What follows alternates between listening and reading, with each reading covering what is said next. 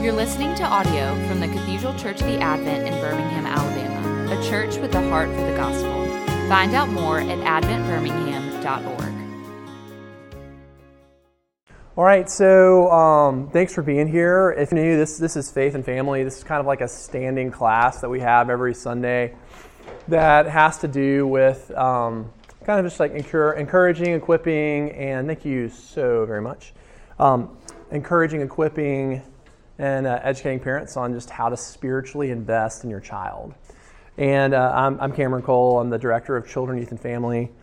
And just a huge priority for our church is for parents to feel supported and to feel like they're getting every resource possible in this challenging journey of trying to raise children to love and follow Jesus. So we are starting a new series, and this series is going to last through October into November, maybe even into early December. But it's going to be about parenting in the Bible. And so it's what you, if you want to get technical, it's what you call a biblical theology. We can talk about theology that is biblical, but there's a technical term called, careful there, pal. There's a technical term called biblical theology. And what that means is you take a unit of Scripture and you are going to focus on one certain thing, one focused thing in that unit, and that's called doing a biblical theology. So this is a nice little thing to think about in terms of your own Bible reading. You could do what you call a Trinitarian reading of the book of Ephesians, where you're going to read Ephesians, and all you're going to do is just list all the things that Ephesians says about the Father, about the Son, about the Holy Spirit. That would be a biblical theology of Ephesians, something focused in a discrete unit of Scripture. So you could look at Peter's letters, 1st and 2nd Peter, and you could look at his Christology, his view of Jesus, and just do that. So it's a technical discipline within theology and Bible reading. And so we're going to do a biblical theology about parenting in the Bible. Now, it's not going to be exhaustive. We're not going to cover everything. But the first 3 weeks, we're going to look at 3 of the major texts in Scripture that talk about parenting. First will be Genesis 1 and 2, and Deuteronomy 6. That's going to be today. Then next week it's going to be Proverbs. We're going to look at every verse in the Proverbs that has to do with parenting, and we're going to kind of identify like themes and concepts relative to that. And then finally, in the New Testament, we'll look at what we call the Christian household code. If you read like Ephesians 5, part of Titus, 1 Peter 2 and 3, Colossians end of chapter 3, end of chapter 4, it's this thing called the Christian household code, which kind of talks about husbands and wives and parenting and things of that nature. And so that'll be the third week. And then we'll kind of go through the Bible and look at different stories that involve parenting that are the kind of issues that we grapple with today, like sibling rivalry. Not that anyone's dealt with that, I know, but we'll look at a story about that. We'll look about just trusting the Lord with our children. Look at Isaac and Abraham and that. And so this is going to be a good long series, but it'll be biblically rich and it'll be very daily relevant. So that's where we're going. So today we're going to start with looking at Genesis. We're going to look at Genesis and then a little bit of Deuteronomy, and just kind of the formation, the making of man, the making of the family, and so on and so forth. And this is the big takeaway that you're going to see. So what you're going to see is that at the core, at the very essence of God's creation of the family, is that families are made for intimate relationship. Parenting, at the core, is most importantly about cultivating intimate relationship with your child. I think this is going to be, this is a really freeing lesson, a really freeing reality and truth that flows out of Scripture, because at the end of the day, what is it that you really want to do as a parent? What you really want to do as a parent is you want to spend time with your child, and you want to connect with your child, you want to know your child. You want a relationship with your child. That's what you really want. And what the Bible is giving you permission on is to say that thing that you really, really want is actually the primary thing that you need to worry about. That's really, really good news, It's like if you're a baseball player and you love to hit home runs, and your coach says, "Don't worry about singles. Swing for the fences every time. That's what we need you to do." Hey, feel a lot of freedom in that, right? So I'm hoping you'll feel some freedom in this. All right. So first, you have if you don't have your worksheet, we have more over there. But we're going to first start out in Genesis 1, 26 through 28. Then we're going to go down to Genesis 2, 5 through 7, and 18 through 24. And the thing I want you to notice is in Genesis, when it's talking about the creation of man, and it's talking about the creation of the family, like husband and wife, and children, it is all about intimate connection. That's what you're going to see in this text. So we'll start here in 26, chapter 1, verse 26. Then God said, "Let us make man in our image, after our likeness, and let them have dominion over the fish of the sea, and over the birds of the heavens, and over the livestock, and over all the earth, and over every creeping thing that creeps on the earth." So God created man in his own image. In the image of God he created him. Male and female he created them, and God blessed them. And God said to them, "Be fruitful and multiply, and fill the earth, and subdue it, and have dominion over the fish of the sea, and over the birds of the heavens, and over every living thing that moves on the earth." All right, so first thing to notice is it starts with God. It starts with who God is. God is the one making Adam and Eve. And notice how God speaks in a plural voice, first person plural. Then God said, "Let us make man in our image, our likeness." All right, this is, there's no way to make sense of this unless you go to the New Testament and you understand the Trinitarian nature of God as the Father, the Son, the Holy Spirit. Well, it says, so God created man. So then it goes back to that singular voice. So there you can see the fabric of the Trinity. God speaking in that plural voice, but it being one God. Let us make man. God, singular, made man. And so with that being said, what that tells us is that God is speaking in that Trinitarian voice when he makes mankind. The core of the Trinity is that God is three separate persons who are one God. And that speaks to unity. That speaks to perfect intimacy and communion. And it tells us that God is inherently relational. He's always been relational. He's infinite. There's never a time where God wasn't the Father, Son, and the Holy Spirit. There's no way that God can be loving if he is not a multi-person but one God. Reason for that, so that's St. Augustine. The reason for that is if God was just one person, then there was a time where there was no one else to love. And so he wouldn't have started loving until he created other persons to love. But God is three persons, Father, Son, Holy Spirit, but Father, Son, Holy Spirit who are one God. They are one and they are in perfect intimate union. So that's why the invoking of the Trinitarian voice in the creation of man tells us that at our core, what we are made for, what the center of our life is intimate relationship. First and primarily with God. Notice he first makes man. So the first relationship for mankind is a vertical relationship with God. So the most important and central thing in our life is cultivating intimate relationship with God. Okay, so that's the beginning. God, who is relational, makes man to live in relationship with him, to live in intimate communion with him. All right, so then God makes Eve as well. And so that's the introduction of the horizontal relationship. So we have the vertical with God, horizontal with mankind. And so notice the flow here. You have a really fancy schematic here down at the bottom, graphic organizer. Yeah, I thought about going into graphic design, but a lot of opportunities there for me.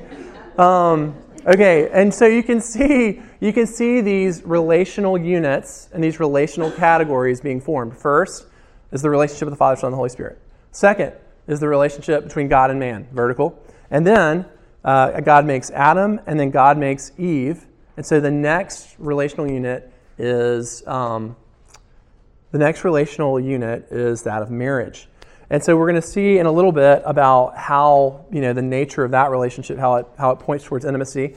But after it says, so God created man in his own image. In his image he created him. Male and female he created them. So there you can see the next unit, that being marriage. All right, so then after that, immediately after the establishment of man, the establishment of marriage, the next thing God says is, here in verse 27, and God said to them, be fruitful and multiply. Be fruitful and multiply speaks to having families, have kids. Be fruitful and multiply. And so this is what you call the creational mandate. Creational mandate, after man is made, is God kind of giving basic direction on what is the core purpose of our life. First thing he says is to be fruitful and multiply. So have kids. Now, one thing to think about is, especially as we think about the New Testament, we think about evangelism and discipleship, is that on one level, being fruitful and multiplying involves actually having children, getting married, having kids. Okay?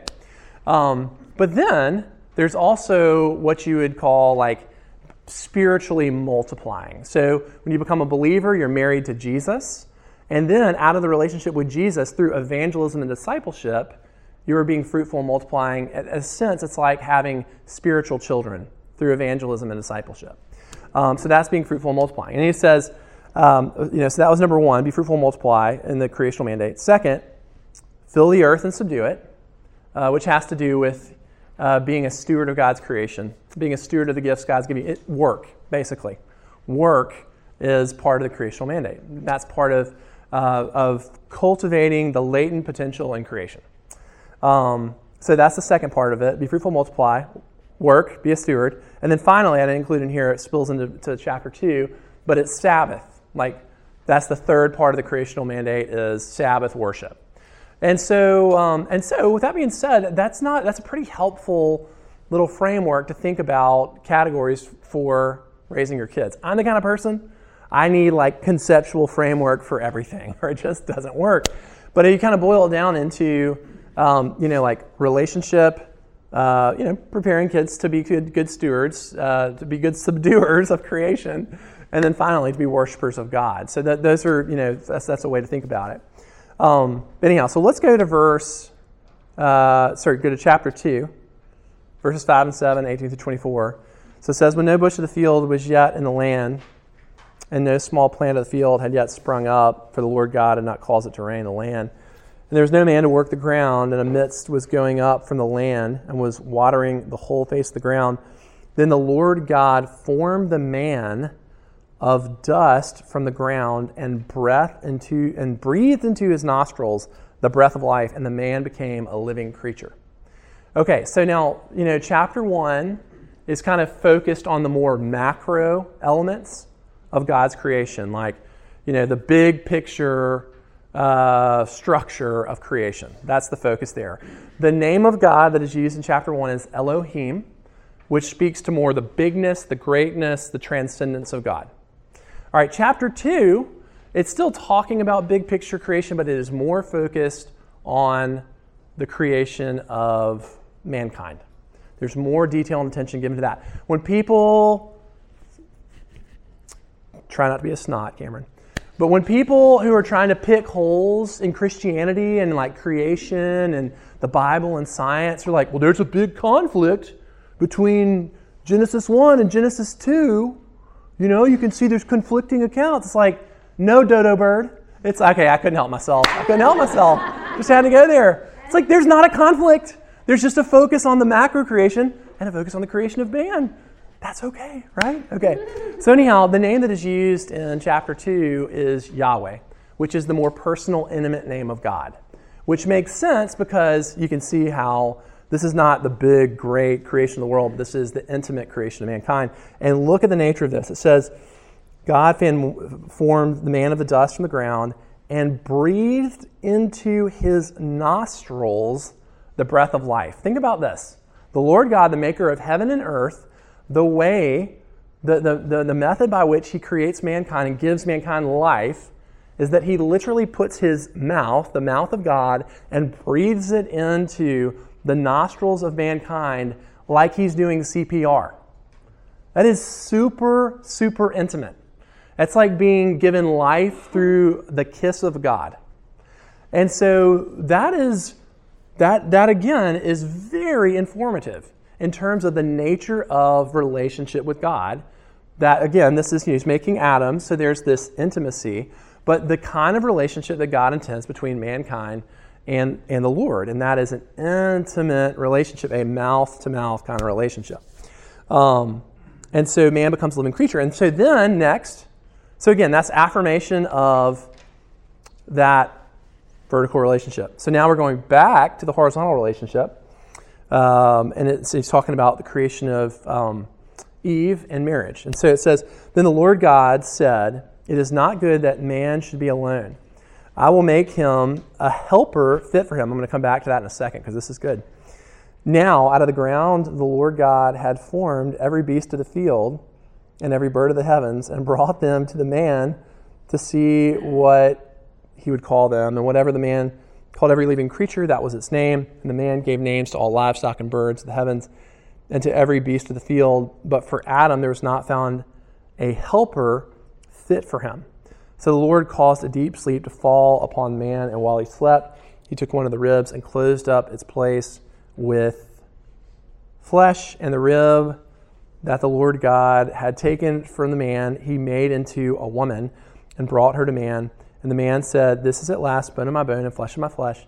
She shall be called woman because she was taken out of man. Therefore a man shall leave his father and his mother and hold fast to his wife, and they shall become one flesh.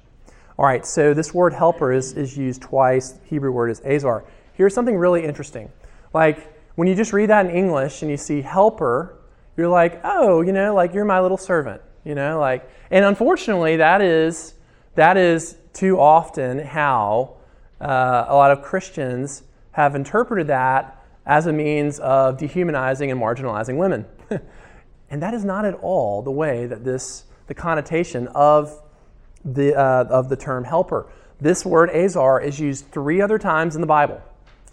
And it is referring to God as my helper. God is my helper.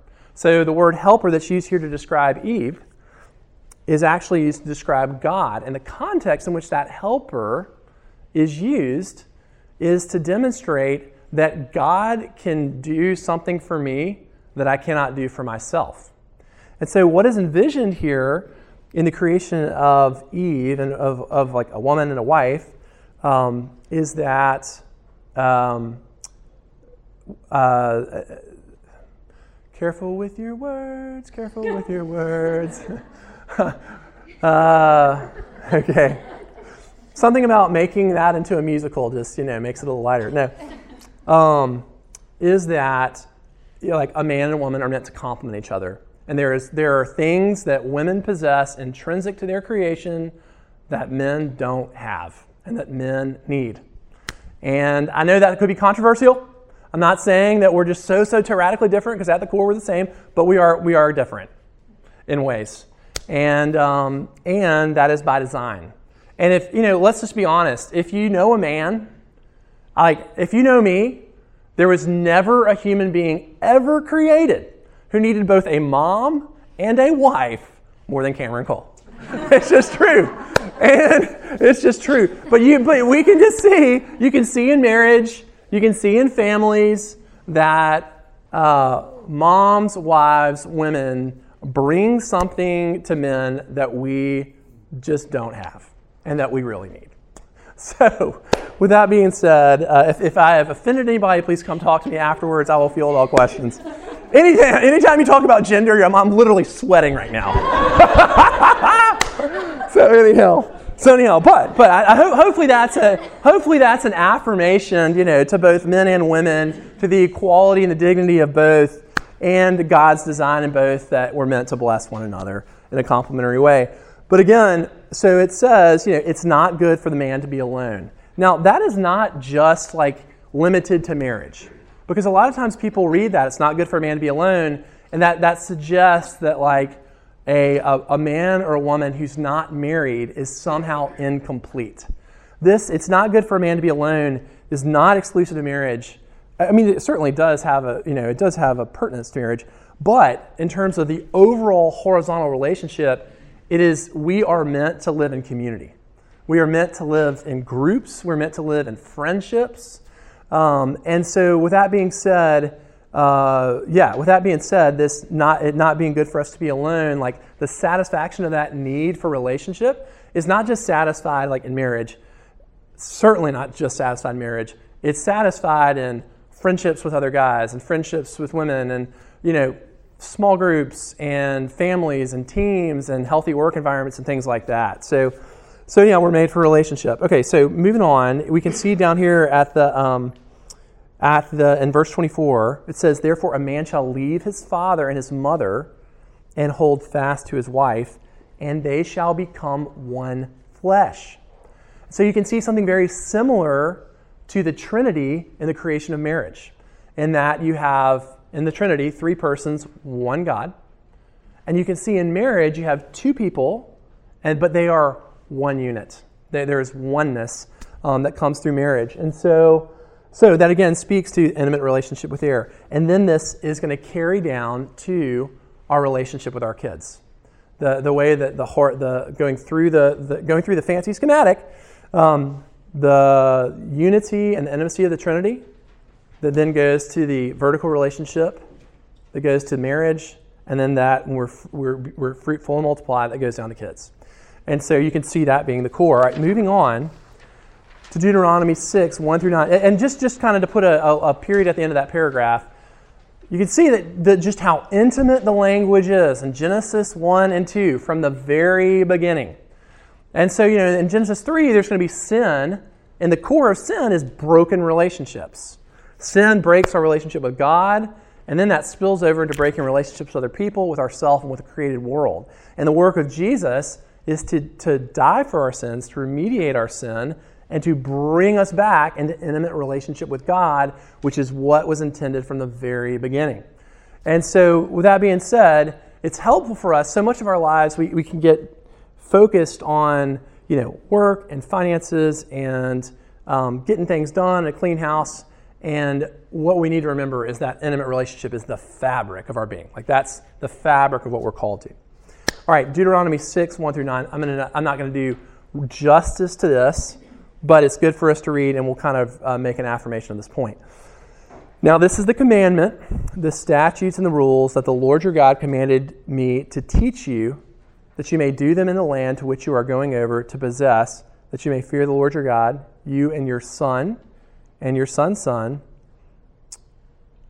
by keeping all of his statutes and commandments, which I command you, all the days of your life, and that your days may be long." Context of Deuteronomy is, Exodus, they have been delivered from slavery in Egypt. Leviticus, it's like worship law for worshiping the Lord properly. Numbers is wandering around in the desert. Deuteronomy is the last book before they go into the Promised Land. Joshua will lead them across the Jordan into the Promised Land. Deuteronomy is like Moses dies at the end of Deuteronomy, and it's like, and none of the people who saw the parting of the Red Sea and the exodus out of Egypt are going to go into the Promised Land except for Joshua and Jacob. And so with that being said, Deuteronomy is like, Moses is thinking, we got to get these people ready. I'm not going to be going with them. It's kind of like he's packing their suitcase.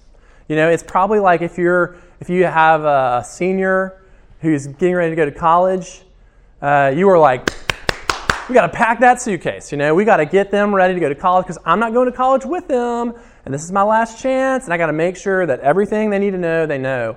That's kind of what's going on here at Deuteronomy. And so he says, first, this is God's law. You need to teach it to your sons, your sons' sons, that all the days of your life, that all your days may be long. And so here's what he says. He says, the Shema, "Hear, therefore, O Israel, and be careful to do them, that it may go well with you, and that you may multiply greatly, as the Lord, the God of your fathers has promised you in the land flowing with milk and honey. Notice that language of multiply. That whether that's multiplying by faith or multiplying through having kids, he's saying, teach your kids the law. Now, here's the thing. I know for myself, and I think this is true for most people, is when we hear about the teaching of the law, we tend to think, okay, just teach these kids rules so that they're moral people, so that they're good people, right? And we just tend to think at it purely at an ethical, moral level, almost in abstraction, I want them to be a good person. Well, what we tend to not think of is that the law points to healthy, intimate relationship with God and with other people. That's the purpose of the law. And you're going to see that in the next verse. It says, Hear, Israel, the Lord your God is one. You shall love the Lord your God with all your heart and with all your soul and all your might. So basically, the law, every single one of the laws, there are over 600 that are delivered in the Old Testament, they all point towards a loving, healthy, intimate relationship with God and with other people. That's a really important thing, because when we teach kids, it's a huge part of being a parent. We'll look at that especially in Proverbs, but you can see it here. He's saying, teach your kids the law. And he's going to hammer this in a second. But a lot of times the way that we teach kids right and wrong, we do that in abstraction. And what I mean by that is we don't give them a practical reason why. Of, hey, look, don't steal because you don't steal. Why don't you steal? Because you don't steal, right? That's not very helpful. It's not very sustainable. It's not very satisfactory to a kid.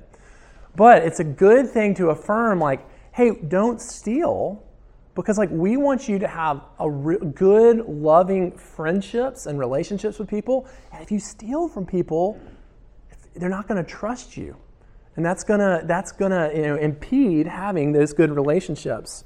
Don't lie, because if you lie, people aren't going to trust you. You're not going to have intimate connection with them. And so we always want to point the rules to loving, intimate, healthy relationship, both with God and with other people.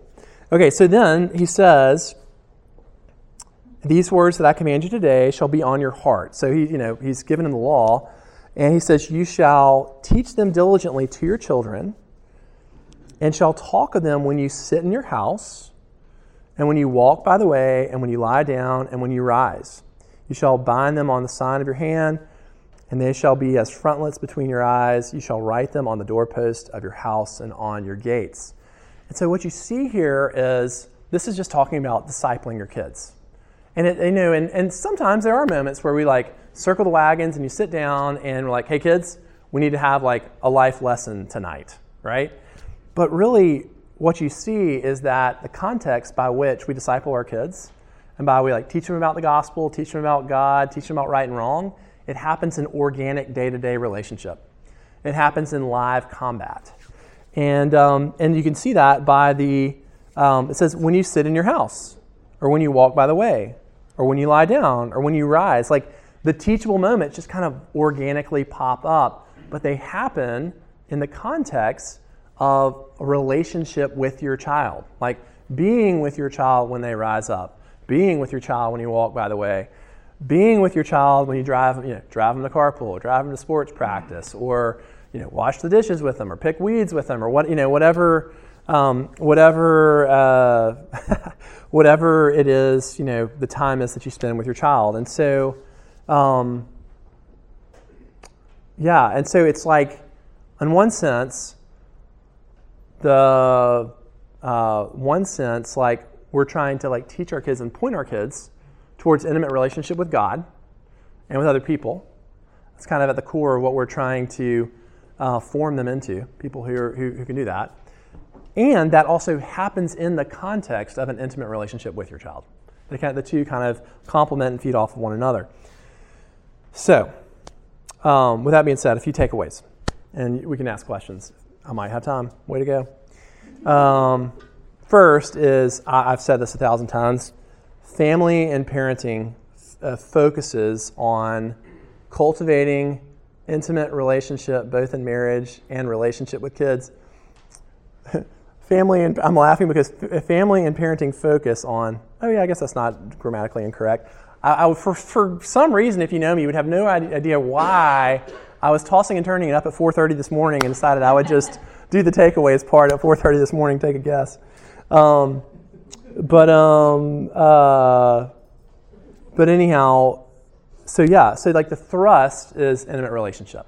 Like if nothing else, if we don't do anything else, that's what we're trying to cultivate in marriage and in our family and our relationship with our kids.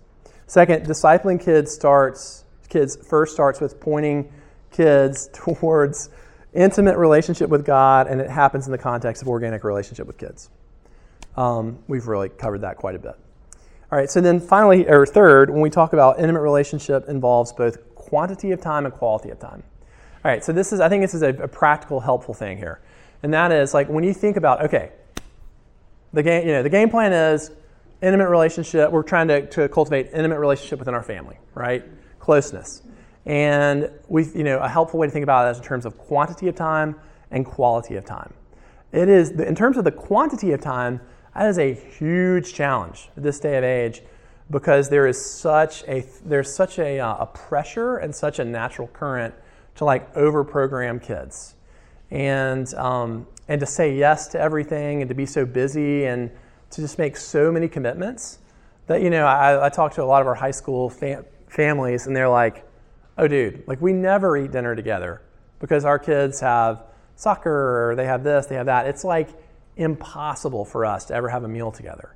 You hear that a lot. I had a neighbor who coached one of the elite soccer teams in town for one of the big clubs, and he said, and he was resigning from the travel team because he had spent like Thanksgiving and Christmas on the road at soccer showcase tournaments. And he said, yeah, I'm resigning. And he said, I'm resigning because I look back. He'd gotten married. His wife's pregnant. He said, I look back. He was an elite soccer player. He played in college. He actually played in Europe at like one of the low levels in Greece. And he's like, yeah, my family, my junior and senior year of high school, my sister was a competitive dancer. I was a competitive soccer player. We averaged all four of us being in town on the same weekend 4 times a year. That all, like his mom, dad, sister, brother, they were all together 4 times a year on a weekend. And so with that being said, that's where on the quantity of time, that really matters. And so that requires some real boundaries and some real like prayerful wisdom about what you commit to. And it requires like doing your due diligence on like how much time certain things that your child might be involved with, how much time it's going to take, and when it's going to happen. It seems like for a lot of these things, people very much undersell the commitment of being on this team or that team, or oh hey, it's just going to be for 2 months, and no big deal. And it's like, oh yeah, and by the way, now that you're signed up, we actually practice 5 nights a week from like 5:30 to 9:30, and bring your child's diaper bag because they're 3, but they're on the travel soccer team. No.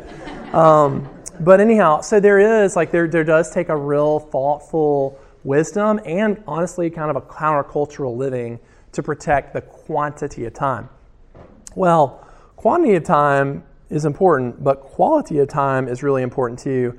And I'm the worst about this, but being around your family, but you're not actually there, kind of being a ghost in the house because your mind's thinking about other things, or I'm so bad about, let's see what, I got a text message or see what's going on or so on and so forth. What's the weather going to be like next week? Anyhow, the thing, technology can, for me, I'll say personally, is a massive, is very detrimental to the quality of time that like when I am actually with my kids. So the quantity and the quality. So that's third thing. Fourth thing, pray for intimate connection with your kids. Here's the thing, and we all know this, is like sometimes you're really jiving with your child, and sometimes you're just not, And it's like not one of those things that you can just fabricate. Yes, you can try to pursue or protect quantity of time.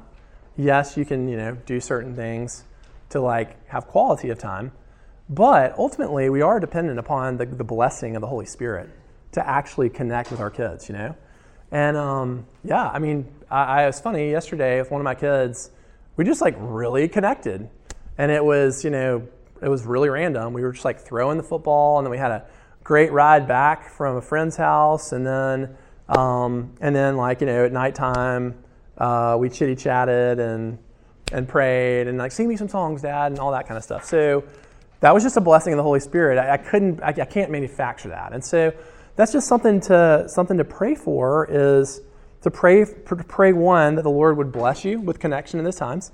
Pray that the Lord would help you to understand how your child is best related to. You have some kids who, one of my children, like, you just sit down with her and, and put a dime in the jukebox and she wants to talk, And then another one of my children, like, it's like you got to be in motion. If you're playing, if you're doing a yard project, if you're walking, like, that's how we bond. And so that, the Lord knows our children better than we do. And so we want to ask the Lord to help us understand how we best relate to our kids. And then finally, last thing I would say is just indulge yourself. Give yourself permission to enjoy your children. There's a Christian author who said the best way to parent and the best way to love your children is to enjoy your children. I think that's really insightful and really true. And so, we feel so much pressure to make sure our kids have different opportunities, and there's just so many pressures we feel. And like, the thing that you really want as a parent is you want to connect with your child. That's really, like, when you think about the griefs of parenting, whether that's like sending off your child to camp, sending the fear of sending your kid to college, or even like deeper things like having a miscarriage or losing a child, being divorced and having to split weekends or split weeks. Like, the deepest pain of parenting is when you're separated from your child. And that really speaks to the fabric of what your relationship with your child is made for. And that is for intimate connection. And so, man, just indulge the heck out of yourself on that. And that is living into what God made you do as a parent. Isn't that good news? Swing for the fences, right? Every time. Okay, I'm going to pray, and then I can feel I went long. Dang it. Tried so hard. Anyhow, I'll pray for us. I'm happy to hang out and chitty chat. All right, God, thanks for blessing us with children. Thank you for giving us this direction. And I pray that you would just give us grace to enjoy our kids. And also, too, God, I pray that you would just bless us with connection with them. We can't manufacture that. That's a blessing and a grace that comes from you. And we ask that you would be so generous to us in that way. And so bless us in this week. May we abide in you, bear much fruit, have the hope, peace, and joy of the life, death, and resurrection of Jesus. Ask these prayers in Christ's name. Amen.